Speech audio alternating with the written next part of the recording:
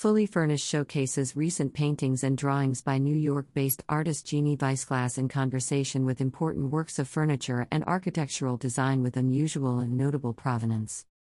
Some of the show's highlights include an original bamboo and wicker chair used on the iconic Rick's Cafe set in the film Casablanca, tables and chairs from the collections of Wallace Stevens, Igor Stravinsky, Ringo Starr, Andy Warhol, Rudolf Nureyev, and the Old Metropolitan Opera House, a wooden candelabra sconce designed by Jean Cocteau for Igor Stravinsky, a door handle designed by Fernand Léger, drawings by Frank Lloyd Wright Jr., Hans Wegner, and Jean-Charles Delafosse, and original pieces designed by Jean Prouve, John Baldessari, Giancarlo Peretti, Mason Dominique, Alessandro Mendini, Georges Jouve, and Tony Duquette. An opening reception will take place today from 6 to 8 p.m. at Be Dry Goods, located at 679 Franklin Avenue in Crown Heights, Brooklyn.